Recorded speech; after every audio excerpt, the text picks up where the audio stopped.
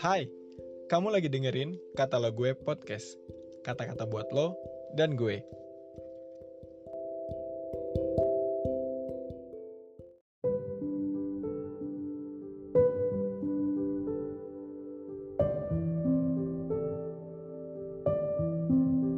Shalom Sobat Mending terkasih, semangat pagi.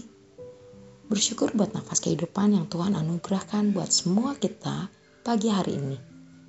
Renungan kita pagi ini, Minggu 5 Juni 2022, berjudul Penolong yang menyertai selama-lamanya, yang diambil dari Yohanes 14 ayat 15-18. Firman Tuhan berkata, "Jikalau kamu mengasihi aku, kamu akan menuruti segala perintahku.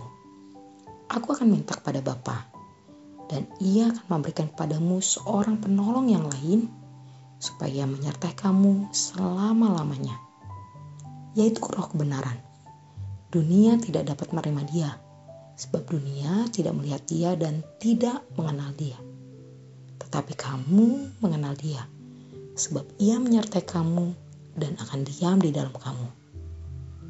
Aku tidak akan meninggalkan kamu sebagai yatim piatu.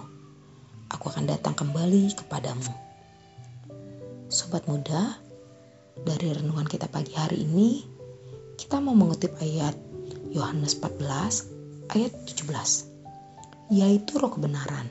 Dunia tidak dapat menerima Dia, sebab dunia tidak melihat Dia dan tidak mengenal Dia. Tetapi kamu mengenal Dia, sebab Ia menyertai kamu dan akan diam di dalam kamu. Sobat muda, Roh Kudus yang disebut juga sebagai Roh kebenaran, Dia akan menolong orang percaya untuk memahami dan mengerti kebenaran, sehingga kebenaran Allah masuk dan merasuk hingga menjadi bagian yang tidak terpisahkan dalam hidup kita. Misalnya kebenaran tentang keselamatan jiwa. Jika kita sudah mengerti jaminan keselamatan yang Tuhan berikan, percaya dengan sepenuh hati, maka artinya kebenaran itu sudah masuk dalam diri kita. Dan hanya Roh Kudus yang mampu membuat seseorang memahami dan meyakini anugerah ini. Dan demikian juga untuk setiap kebenaran yang lain di dalam firman Tuhan. Roh Kudus yang akan menolong setiap kita untuk memahaminya. Dalam ayat ini juga berkata, dunia tidak melihat dan mengenal Dia. Dunia yang dimaksud adalah mereka yang belum lahir baru, belum percaya kepada Yesus sebagai Juru Selamat. Mereka tidak mengenal Roh Kudus. Jadi adalah sia-sia kalau kita berdebat menjelaskan peranan Roh Kudus kepada mereka. Lebih baik kita ceritakan tentang Yesus lebih dahulu kepada mereka.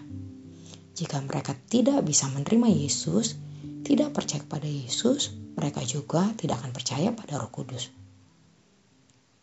Tetapi kamu mengenal Dia, sebab Ia menyertai kamu dan akan diam di dalam kamu.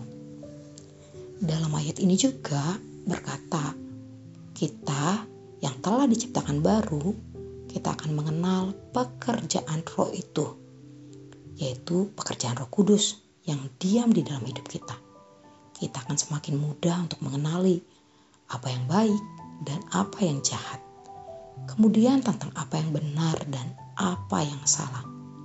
Selanjutnya tentang apa yang baik, yang berkenan dan yang sempurna. Seperti yang tertulis dalam Roma 12 ayat 2. Janganlah kamu menjadi serupa dengan dunia ini, tapi berubahlah oleh pembaharuan budimu, sehingga kamu dapat membedakan manakah kehendak Allah, yang baik, apa yang berkenan kepada Allah, dan yang sempurna. Ya, jika kita hidup di dalam Tuhan, berkomitmen untuk menjadi serupa dengan Tuhan, bersedia untuk berubah, ketika Roh meminta kita untuk mengubah perilaku kita, maka Roh akan menuntun kita untuk memahami kehendak Bapa. Apa yang baik? Yaitu apa yang mudah untuk membedakan apa yang baik dan yang buruk. Apa yang berkenan kepada Allah, yaitu dengan mudah kita perlu memiliki hubungan yang erat dengan Tuhan untuk mengerti apa yang menjadi perkenanan Tuhan. Dan yang sempurna, yaitu mengerti anugerah Tuhan semata jika Dia memperkenan kita untuk mendapat semua yang sempurna. Jadi sobat muda, yuk mari kita bersekutu dengan Roh Kudus karena Dia penolong yang akan menyertai kita selama-lamanya. Selamat bersekutu dengan Roh Kudus dan menikmati apa yang baik, yang berkenan kepada Allah dan yang sempurna. Tuhan Yesus memberkati.